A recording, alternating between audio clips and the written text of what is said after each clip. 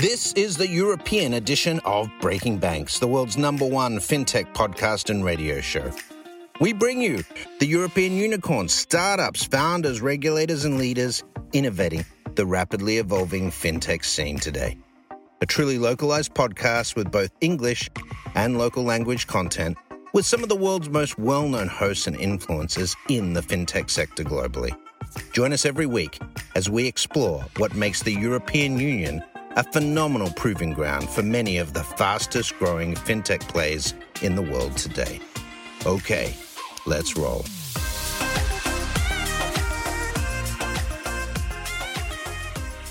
Hey guys, welcome back to Breaking Banks Europe, a special episode today. I am Matteo Rizzi, the executive producer of the show. Today we talk about cross-border payments, and we do it with Currency Cloud, who gladly is sort of bringing this show together for us. And our special guests are from Visa and Revolut. I will ask to start with our guests to introduce themselves for a couple of minutes, starting with Richard. Richard, welcome to Breaking Banks Europe. Welcome. What an introduction. No, thank you. Listen, really good to be here, and obviously great to be here with friends in Revolut and Visa. So I'm Richard. I am co-founder and chief evangelist, a lofty title for Currency Cloud. For those listening who don't know, so Currency Cloud are an embedded cross-border payments platform. So what that means is we are the cross-border infrastructure. So we supply the likes of Revolut and other kind of fintechs and banks and FX and payments companies. And we were actually acquired last year by our friends at Visa after probably 2 or 3 years kind of courting. We worked with them. We had a kind of commercial relationship with them and partnerships as kind of we worked together on the whole cross-border piece. So we are now kind of part of Visa and looking forward to what the next kind of years kind of bring in terms of our joint missions, right, of kind of connecting the world with payments. And it's great to be here. Thank you, Richard. I actually have, I am super proud of Currency Cloud, being here with us because, for the ones who are like old enough to remember the InnoTribe times, the Currency Cloud won InnoTribe. I don't even know. Could it be like 10 years ago or something? Whatever. It's probably like close. Yeah, close. I mean, this was in the days when it wasn't fintech; it was kind of new finance, right? Exactly. So fintech was a word that I think was created, and something like that. And I'm glad because this whole thing of this InnoTribe alumni kind of being acquired, and actually from one alumni to another one, because Revolut is another winner. Back in the days. So it looked like somehow, Swift sort of touched a lot of stones that became gems. Hugh, welcome to Breaking Banks Europe.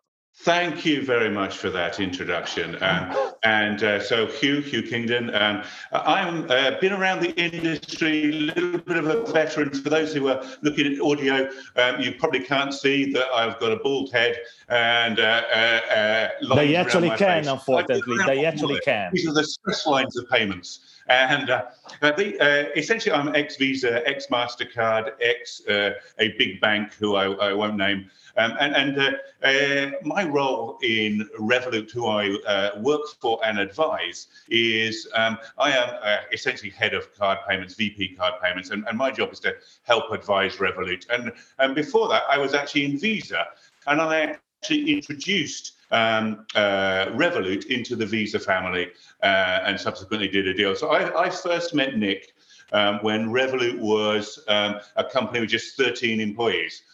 How things have changed. Here we are, almost 20 million customers and a valuation bigger than the NatWest Group. Wow, just wow. What a journey that has been. And so I've been kicking around the industry for a long time. I first got involved in let's call it fintech, but I take the point that it wasn't called it then. I actually worked for a company that subsequently got bought by MasterCard, a company called Mondex, and we were minting cryptocurrencies before mobile phones had data and just as the internet was being invented. Oh boy, did we get the timing my wrong. God, you sound so old, you. Mate, it makes me feel old. Remember those phones which they had 3 lines of text and they worked at about 300 baud on the data service. Well, I actually built, when I was working for a big bank, the first ever mobile banking service for credit cards in Europe. Oh, a technical success, but boy, a commercial flop. Well ahead of our time. And Revolut is an example of a company that has hit the sweet spot, a good proposition with a good customer experience at the right point. Thank you so much. And actually, you guys seems to go back a while.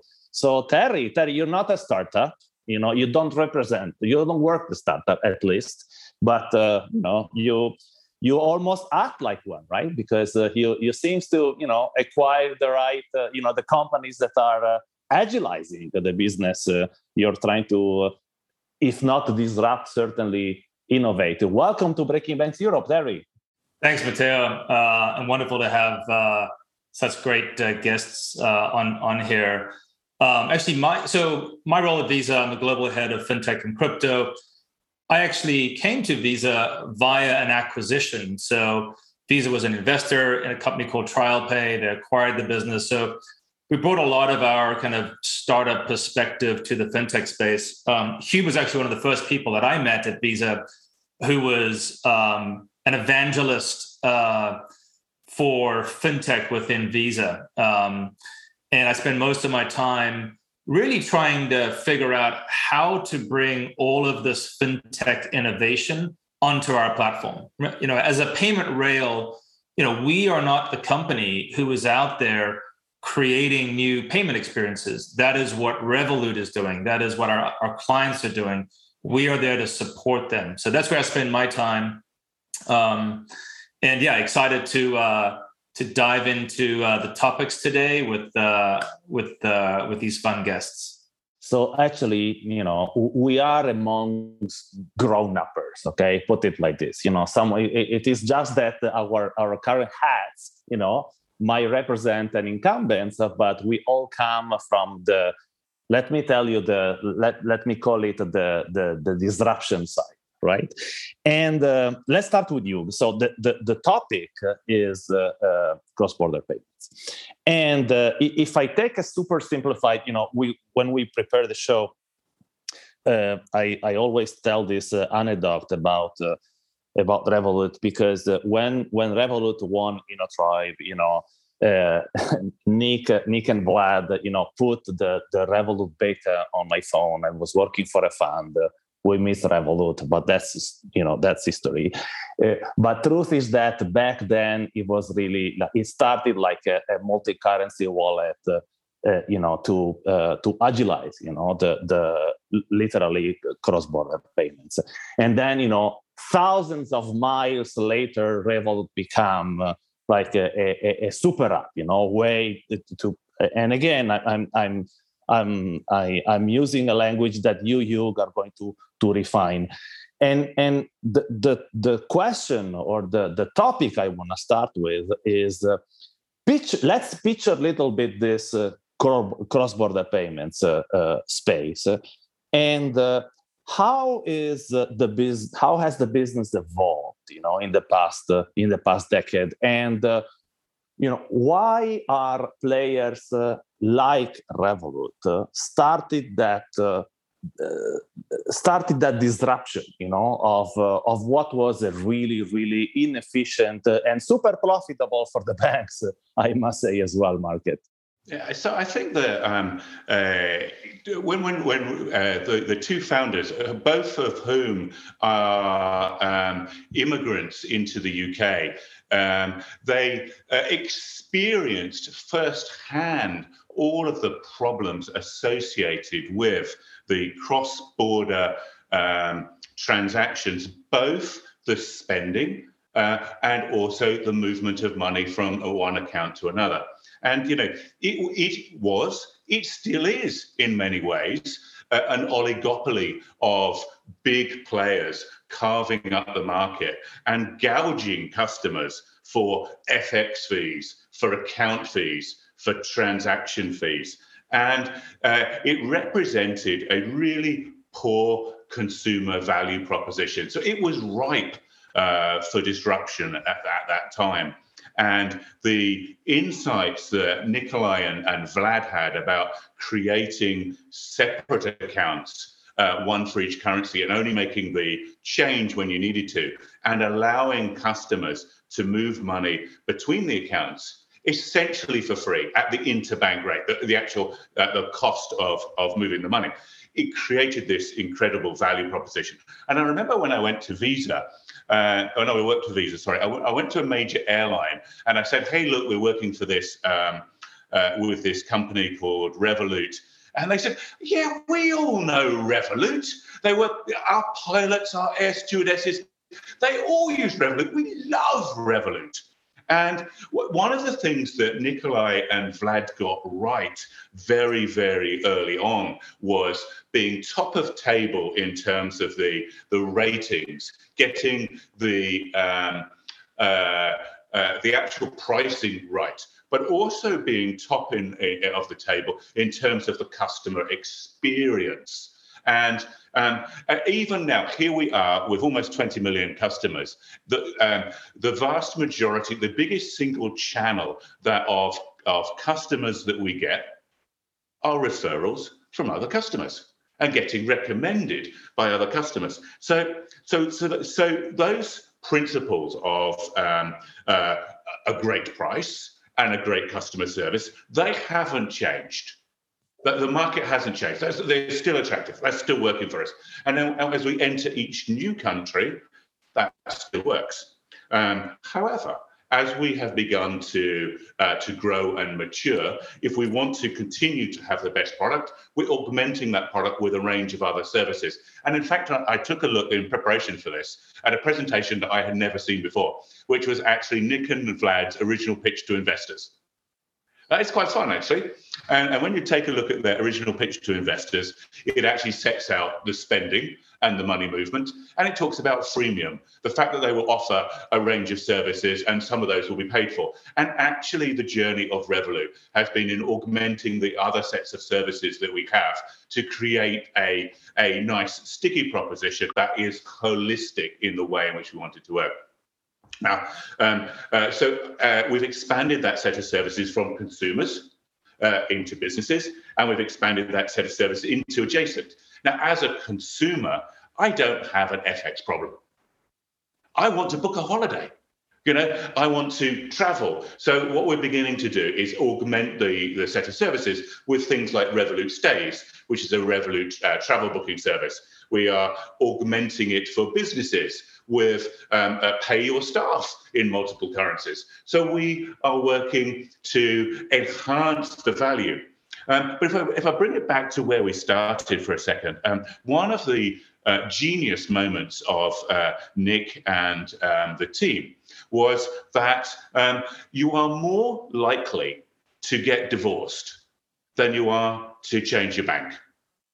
So let's build a product which doesn't have the same barriers to adoption. I have here my wallet, and in my wallet I have some cards. I have some Moroccan dirham. I have some pounds, and of course the inevitable mask. And I also have a lot of cards. To earn that space, to get another card in that wallet, I need to really do something different. This is my First Direct, my HSBC account. To earn the right to do that, I've got to do something different. And what Revolut did was something different. It was a different reason to take up a card. And as a result, with that lower level of friction, they have been able to grow much faster than some of the other players. And that works in the UK, where they launched, and it works around the world. So what they're seeking to do as they grow and add new services is to continue to disrupt each new business that they entered, just like they disrupted the cross-border business. An example would be insurance, where they launched travel insurance, which you pay by the day. Hugh, for those who couldn't see, Hugh was literally throwing cards out of his wallet and sort of hitting the floor. So I'd love to know what else is in that wallet. I think, Matteo, one of the sort of benefits we get at Visa is we sit in this privileged position. We get to see incredible fintech companies like Revolut and others build these global solutions. And I think what sort of Hugh was talking about is a trend that we see often, which is how do you create a global experience, a single app, a single set of services across multiple jurisdictions. And we have this kind of constant tension, I think, where people's expectations are global services, but fintech is inherently a local business. If you want to have a card operate in a different country, you often need to conform to local rules. You might need a local bank sponsor. If you're operating in different currencies, you have all of the local fiat currencies to deal with. So one of the sort of very interesting trends we watch is how do you create global infrastructure across a lot of local markets? And that's what Currency Cloud and Revolut are doing, is effectively adding these abstraction layers so that to the consumer, I have a single card, I spend it everywhere, and I act like a local in each market, even though as I cross borders and spend in different currencies, I'm actually operating under different jurisdictions and under different sets of rules. And I think that's one of the great trends that we see. And as a network, we think this is a wonderful value proposition to both consumers, better value for them, more convenience, and to businesses who are often the entities that are most impacted by cross-border payments. There's $120 trillion of B2B payments every year, and a big chunk of those are cross-border. So this is an area that we are excited about. And I'd love to get Richard's perspective just on how that sort of cross-border friction gets alleviated with infrastructure like Currency Cloud and others. Thank you, Terry. Actually, Richard, before he kicks in, I also, I'm usually the blunt guy, and also because as I animate and be the host of different type of content, I am also the thermometer, of the language and of what we vehicle to our auditors. Richard, whilst you answer to Terry's question as well, please give our auditors who are not payment experts, because some of them are not, okay? How is the positioning of Currency Cloud has evolved, in terms of building these rails? Because it also seems to me that it started as a site of more behind the scene sort of work, and progressively you guys have expanded, and that's why sort of Visa decided that you were instrumental, to build that payments ecosystem Terry was talking about. There's a lot in there to unpack, I think. I know, right? But that's why you confounded the team, man. Yeah. You're the man. So listen, I think we've always been behind the scenes, right? That's always been our value proposition. We are quite happy. And, people like Revolut have been the trailblazers and have had such a huge impact on the industry. It's been beautiful because like Terry was saying, we're in quite a privileged position because we can kind of sit there and be an infrastructure provider to the really smart companies who are driving change. And we're just happy that we've played a part in that, kind of being the infrastructure provider. I think what's changed from day one to now, I think there's probably more infrastructure providers. And so they're getting more share of kind of PR because, I think you said the original question was for a lot of these people, why start with cross-border payments? But the whole concept of kind of embedded finance, and actually, I like to think, and knowing Nick and Vlad in the early days, they started with cross-border payments because there was a provider in Currency Cloud who can make that happen, right? And I think that's really important to have these infrastructure providers who can make a lot of this stuff happen. But the other thing is, and is amazing with Revolut are both a customer, but also probably one of our kind of biggest sources of inbound leads, because everybody comes to us and say, "I want to be the next Revolut." So how do you do that? I think it also comes down to, let's not dodge it. It comes down to money for a lot of people, because there are still, and I know Revolut approached it slightly differently, but there was a big problem, still is a big problem in terms of the cost of FX and the cost of payments. It's huge for the consumer. So a lot of people kind of see cross-border payments as a great way to drive revenue for themselves. If they've got a vertical business and they want to go into a different kind of revenue stream, then they'll layer on payments. Yeah, I'm always just fascinated how you manage this bridge between local infrastructure, local regulations, local currencies, but effectively present a service that is global. And so behind the scenes, the way that you're moving funds, the way that you're managing the treasury so that it looks like a seamless transaction, which is what we all want. I think, so anyway, that's the question. And would love to get maybe sort of peel back a little bit of how you guys do that, where you store funds, where you have regulated entities, et cetera, et cetera. It's the swan analogy, right? So everything looks graceful on top of the surface, but underneath there's these two little legs kind of going crazy. And I think we're going to get into this as well, because cross-border payments or cross-border business is hard because we live in such a regulated world. So as Currency Cloud, so we are regulated in the UK, thanks to our lovely government voting to leave the European Union. We're regulated in Europe, in Amsterdam. We are regulated in the US, and that's a whole different story, because the regulation is it's federal versus state by state regulation, and we could spend a whole episode on that. We're regulated in Canada, we're regulated in Singapore, and it all comes down to, I guess, not just the clever movement of money, but it's also the services that we're able to offer our customers in each of those different jurisdictions.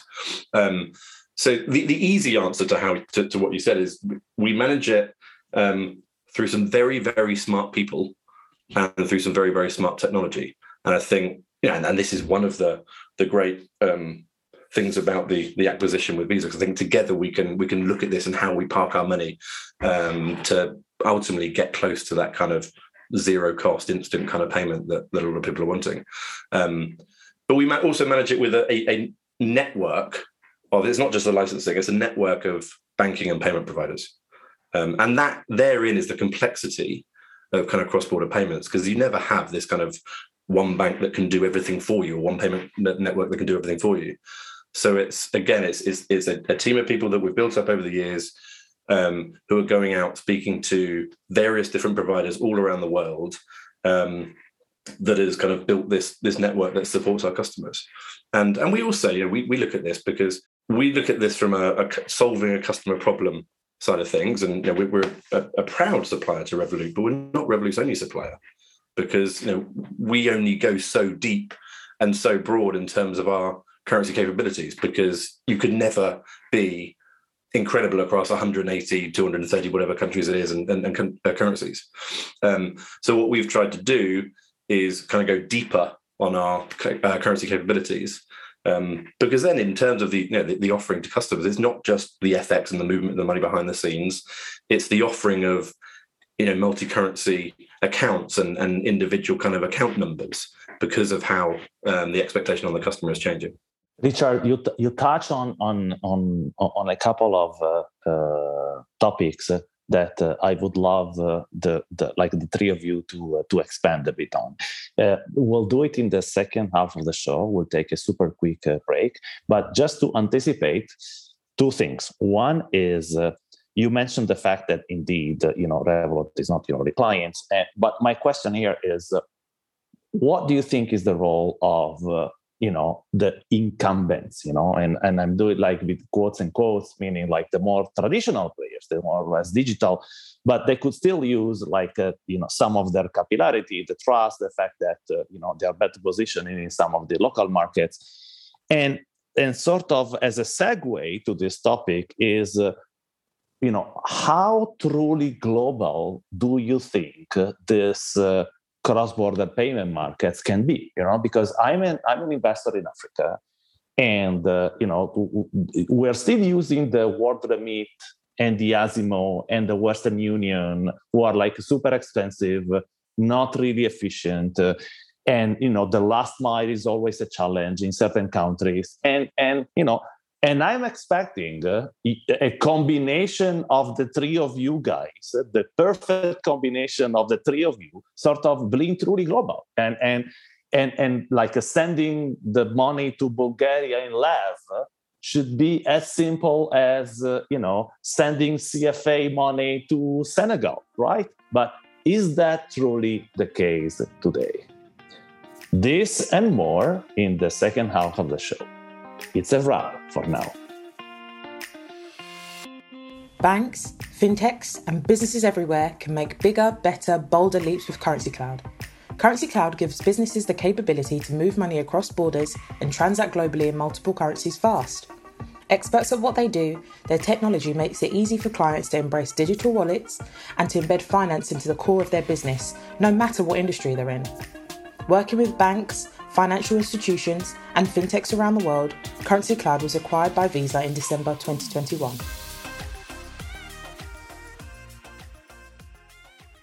Hey guys, welcome back to the Cross-Border Payments special show on Breaking Banks Europe.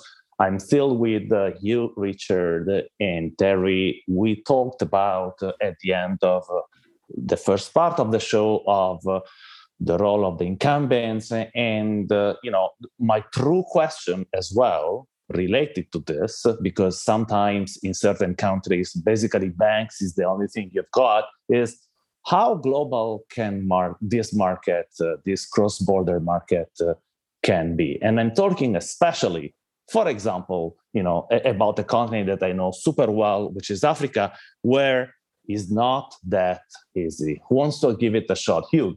So we are beginning to turn our attention to those cross-border remittances. How can we make them happen? How can we change the nature? So we've just launched in the United States a free transfer service to Mexico, north-south, to begin to start driving those volumes, because price is one of those factors that will encourage people to play. I've just come back from holiday in Morocco, and in Morocco, 1/3 of the GDP comes from remittances from people sending money home. And the World Bank has always said that the cost of those remittances are too expensive. They need to be cheaper. They need to be cheaper, and it needs to be easier.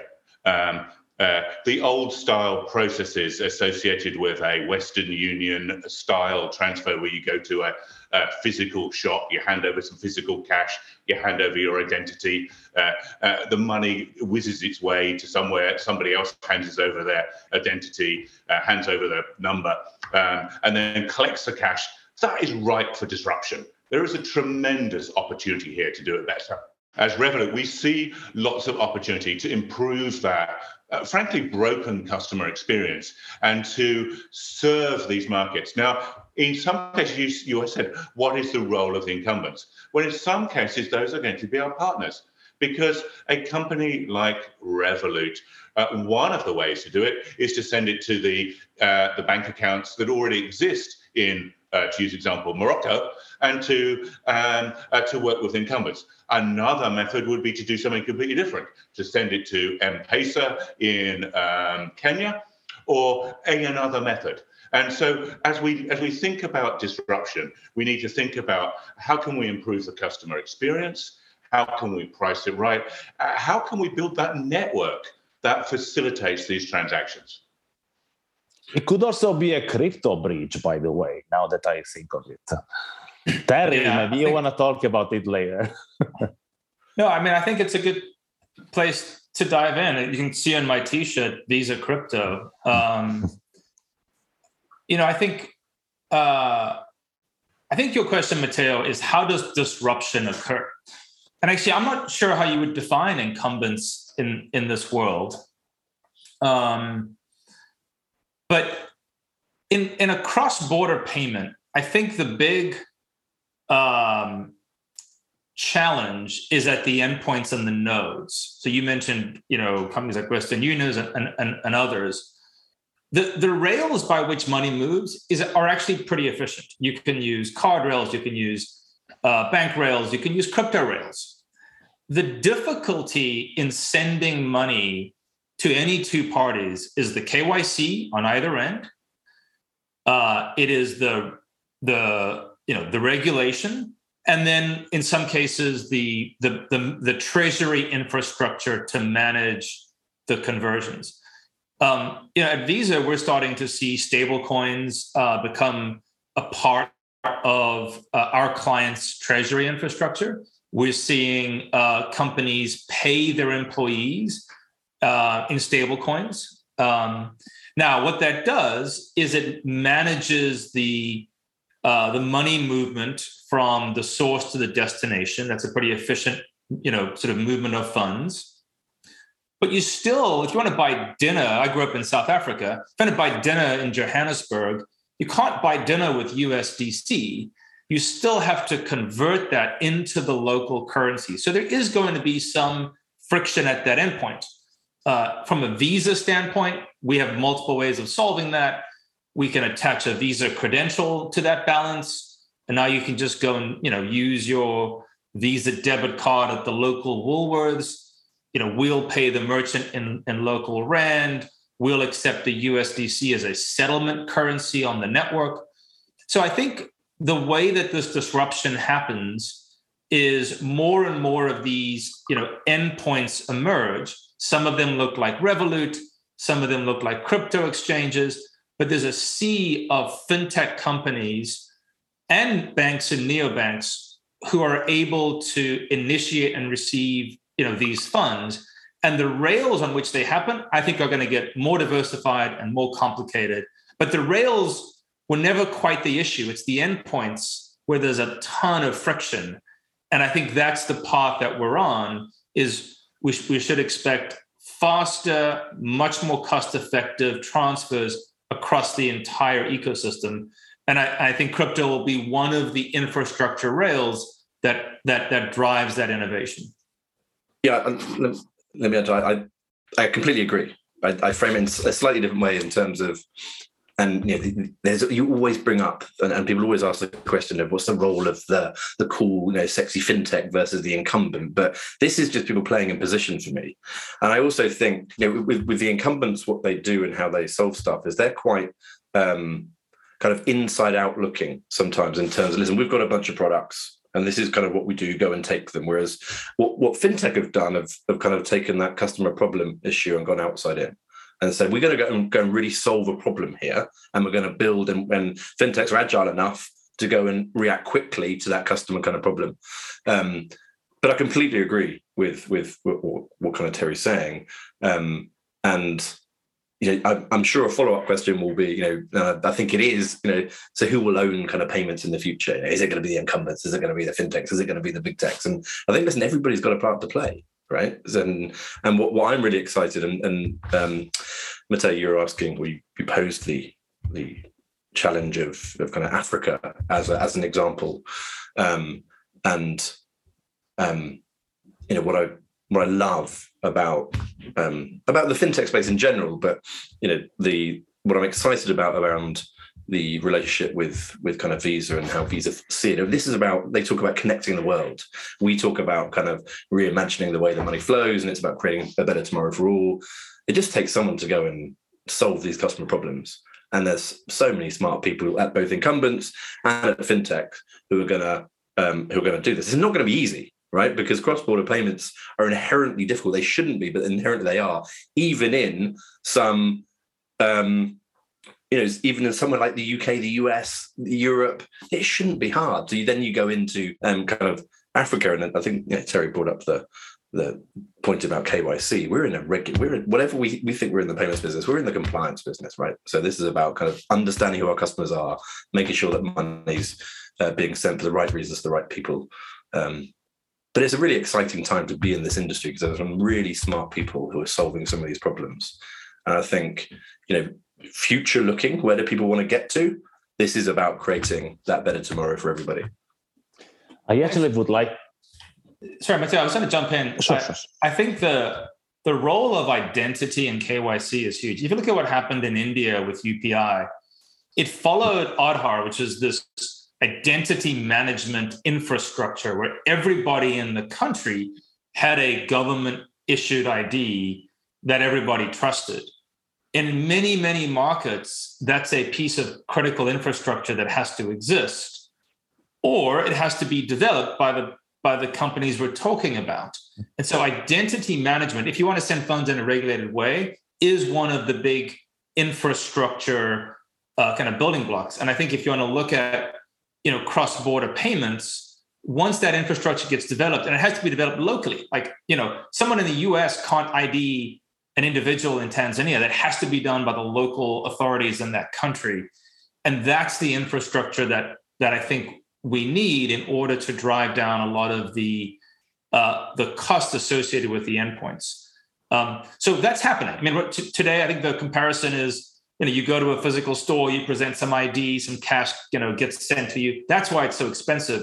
Once that moves to a digital platform, you will start to see those costs come down, which is why I think you're seeing a lot of efficiency on the B2B side.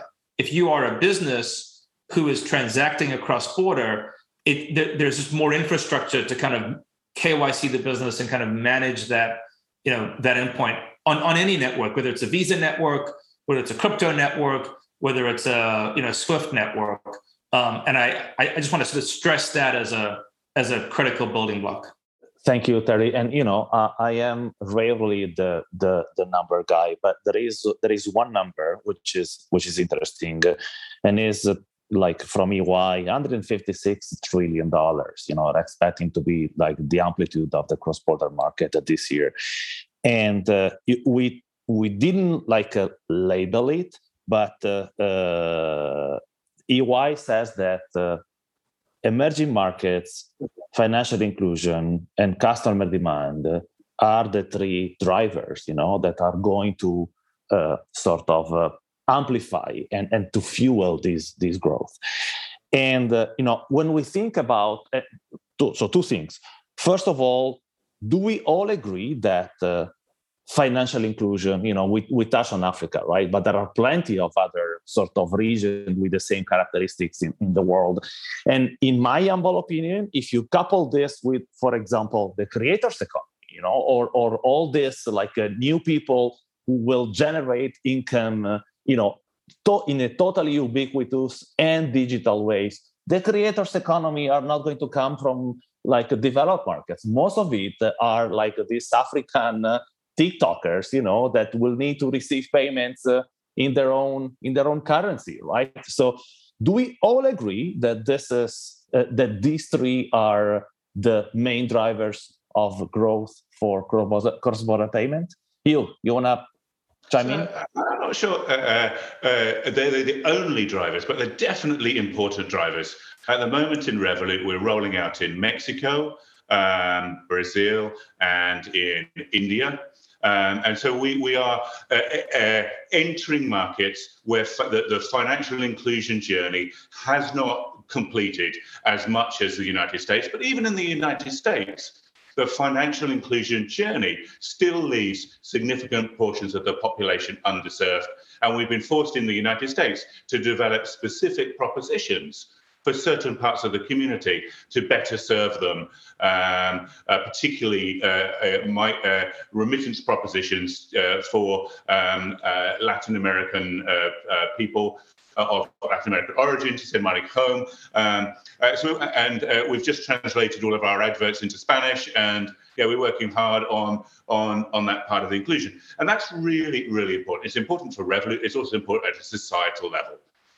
We together need to do this. One of the fun facts I really struggle with even now is why is it that as a consumer I can take cash but I can't take a Visa card? Discuss. In terms of financial inclusion, why can't I? And so, there are business problems which, as the fintech industry, we want to solve. Now, that is a domestic problem. It's a cross-border problem. How can we enable more people to participate in the ecosystem as equal players? And again, as Revolut, we've kind of had we actually view ourselves as having two ecosystems: a business ecosystem and a consumer ecosystem, and we're trying to bring those two things together to promote that inclusion, so that if you are a prosumer with a side gig or a side hustle, how can we give you the same capabilities as a corporation? That you can have those capabilities and compete on an equal footing as a virtual corporation, just you or maybe just you and your mates. And so we're working hard at the underserved elements to enable this to happen. And of course, wouldn't it be great if we could roll out Revolut, not just in the markets that I've just mentioned, but actually around the world? So that's a problem that we're looking at. How can we expand that footprint and bring the innovations that we have created to a wider market? Yeah, I think your original question, I think is exactly right. And the way we look at it, I guess, is kind of leveling the playing field. And I think on not the flip side to Hugh's comments, but in terms of kind of bringing some of these business capabilities to the consumer, is also the other way around, because the changing of consumer demand, we've seen a massive digitalization of the consumer over the last a few years, and that's creeping now into the B2B space. So the expectation for businesses who are kind of truly global to have the types of capabilities that we're used to as consumers. Everything is, we were pretty, we want everything to be available at the touch of a button now, and I think that's now seeping into the business space. So to talk on your kind of changing customer demands, there's a huge opportunity, I think, to continue to layer on innovation in the B2B payments world, of which there is obviously a huge amount of flow there. One of the things that I wanted to just pick up is that central bank digital coins actually improve the service. There is no way for me to get money to Australia instantly today. And central bank digital coins enable me to get money there instantly. At certain points in the day, the banking systems turn themselves off. And Australia and UK are almost anti-phase. So if I do a transaction, it gets there overnight. So central bank digital coins actually help us improve the service. And every time you improve reach or you decrease prices and you decrease the friction, the volumes increase. So when I said earlier I didn't quite agree with everything you said, it was really this point that there are new innovations coming through that are actually going to improve the service and enable those global businesses to work in new ways. Terry, you see a lot of these new initiatives, especially in emerging markets, like the Visa Everywhere program, which I know decently well because I've been all to coach in a couple of instances. What's your comment on this? You mean specifically how? No. We were talking about the changing in customer demand, right? And especially in the B2B, right? There are a bunch of other businesses that are that did not exist. I mentioned the creator economy or the gigs economy for what that, and I don't know why, but I made the sort of the link into the Visa Everywhere program, which in Africa is strongly present. So there are a lot of these new businesses that are using this, this facility, to get attention. That's why. Sorry, I might have distracted you from the question. Yeah. So, I mean, maybe I'll just sort of kind of talk from a Visa perspective. We touched on multiple things: financial inclusion, innovation, consumer expectations. I think the way we view how to support this ecosystem, first of all, we have our own principles. We believe in financial inclusion. We believe in better consumer experiences.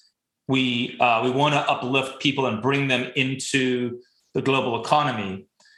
Our role in doing that is very much to support our clients who are at the endpoints of our network.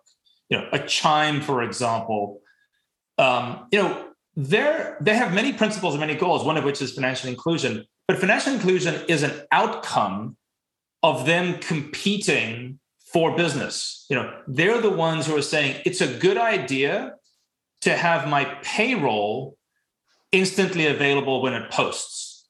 Whereas in the past, in the US banking system, my payroll would post, but I may only have access to my funds up to 2 days later.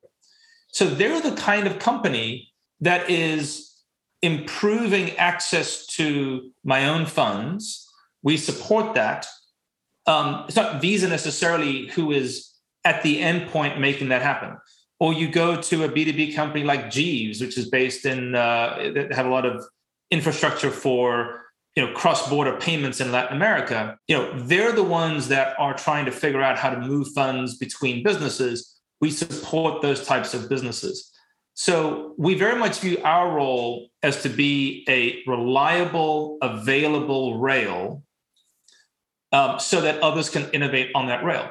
And then we're pretty aware and open that there are multiple ways that money can move. Today, you can think of Visa as a very centralized network with certain guarantees, and we sit on top of a pretty buggy SWIFT ecosystem. It just takes time. I mean, Hugh mentioned banks close, and we have to ultimately, when you tap your Visa in a cafe in London, but your issuer is from Johannesburg, that cafe has certainty of payment guaranteed by Visa. I, as a consumer, have instant ability to leave with my coffee. Otherwise, if I had to wait 2 days, coffee's kind of cold. But we have to then make sure that the funds arrive at that merchant. Today, we do that on SWIFT and other rails. Tomorrow, that could be stablecoins. It doesn't impact our business because what consumers and businesses are asking for is that instant authorization layer. And in fact, you can settle with us in USDC in certain markets. So I think that's the way that we think about innovation. That's the way we think about financial inclusion, is allow others to build on the network and do the best job we can do to attract those partnerships. I'll say kind of one more thing. You mentioned the Visa Everywhere initiative. That's a startup competition that we sponsor in multiple parts of the world. One of the biggest things we've done is create something called a fast track program. And Hugh was actually one of the people when he was at Visa that really helped inspire us, which is how do we get fintech companies to be on our network when they're very, very young? When Nick and Vlad were, 16 people, Hugh, when you met them? And part of doing that is to make it very easy for them to onboard with us. One of my experiences coming as a payment, startup founder was, why can't I just apply to become a member of a Visa program online? And so we did that. We moved everything online. We have hundreds of fintechs who apply to our programs and go through a process where they can, in their market, figure out how to onboard with us. That's the way that we think about innovation. But we think all of the hard work, and I have great respect, is with the founders and CEOs of the endpoint companies and the fintechs that use the network. Terry, you mentioned a couple of potentially big innovation on the horizon. You mentioned stablecoin. Of course, that would make cross-border payments instantaneously ubiquitous, as well as this mirage of the instant onboarding that could be a driver. So let's finish or let's end this show with a couple of 5 to 10 years horizon, and share with us one or two drivers that you think will disrupt the business, or where the innovation will come from in the next 5 to 10 years. Richard, to you the honor. Oh, thank you. Is that specifically for Currency Cloud, or just a general kind of view? I mean, I can give you in terms of where we're going, and I suspect that the two will be kind of related, right? Because you wouldn't innovate for Currency Cloud if you didn't think that is also an innovation for the market, right? Correct, and it's going to be hand in hand with, I think, probably Terry's view. But I think for us, shorter term for us, and back to one of the original questions that I think Terry posed to me around this, and how does everything work under the scenes? We've got to go and fix some of that as we grow and as we expand, particularly out in Asia Pacific, and that's a big focus for the next kind of year or two for us. And there's going to be a load of innovation out there. That's hard work. that's we talk about. Everybody likes to talk about kind of APAC, but it's 32 different countries and different regulators. So it's going there and really understanding kind of the customer problems out there. So I think number one is kind of Asia Pacific, and number two is we're looking at all of the stuff underneath, that you don't see in terms of our network and just how we can get better and how we can continue to get closer to kind of zero cost, zero time, and how we move the money physically. And that's a big project, right? It's a big project that sometimes the customers don't see directly, but they see massive impact. And that I'd love to say. I'd love to give you a timeline, but I think we're very much focused the next kind of couple of years, and there'll be different projects as we go deeper with Visa in terms of together what can we go and achieve. I don't think we know that yet, right? So because it's such a fast-paced and fast-moving business, but I think there's Asia Pacific, the network behind stuff, and then continuing this movement of kind of embedded finance and how we support that, and at what point the transactions are starting and how we can go and serve that. Hugh, what about Revolut? So I think the fintech growth was a result of some conscious decisions by regulators to facilitate competition and reduce barriers. And what we have seen as a result of that and a bunch of innovative people is that we've seen a bunch of very new disruptive ideas come through. And companies like Revolut have exploited those ideas. I think that the next 10 years is going to be those companies that you see now in one market or two markets really grow and go global. The time of fintech is here. It's going to happen, and the changes to our digital monetary economy, to our actual economy, are going to flow through, and we're going to look back at this period as a sign of substantial change. If you look at, just take the UK where I am based today, the age of most of the banks is somewhere between 150 and 200 years old. When we look back 10 years from now about the companies that we are dealing with, we will be dealing with much younger companies who are changing and adapting and moving much faster. And I think we will look back on this as a time of tremendous energy and passion. And that won't be restricted to the developed markets. I remember I had a tremendous privilege of being a judge last year for the Emerging Payments Awards. And I remember reviewing entries in Latin America and Africa and places. And I saw some fantastic fintechs coming through that are transforming the economies of these markets. And I think we will see that worldwide. Yeah, I think from my side, I'll be very quick. Agree with that. Digital KYC and identity management, integrated rails. I think we actually going to have an explosion of rails. We already have card rails, RTP rails, closed loop payment rails. Those are all ways that funds will flow around the world. And then I think there will be an impact on crypto, whether it's CBDCs or stable coins, things like streaming payments, payments that are locked in smart contracts. So I think from our perspective, it's very hard to predict and build a business around where the future is going. So our view is very much to support the innovation that is happening and do our best to be a choice for those companies that are innovating. And that's what I think we'll see Visa play across all of those different trends. It sounds like everyone after embedded is putting a lot of words like payments, insurance, but embedded identity are two words that are not yet often put together. But that's how I interpret the initial statement that you just made. Guys, thank you very much for this convo. I enjoyed it. I hope you did too. I am pretty sure that our auditors did as well. Thank you, Richard, to bring this show, to put this show together with us and the team as well. Natalie, who is behind the scene, and Hugh and Terry. Thank you for your insights, for being with us today. And usually there is a sort of we always end the show in saying, how can you guys reach us? But you guys are so big, so visible, and I could say all the single web addresses or places where people could get in touch with you. So I would simply say thank you for being with us, and until next show, it's a wrap. Thank you.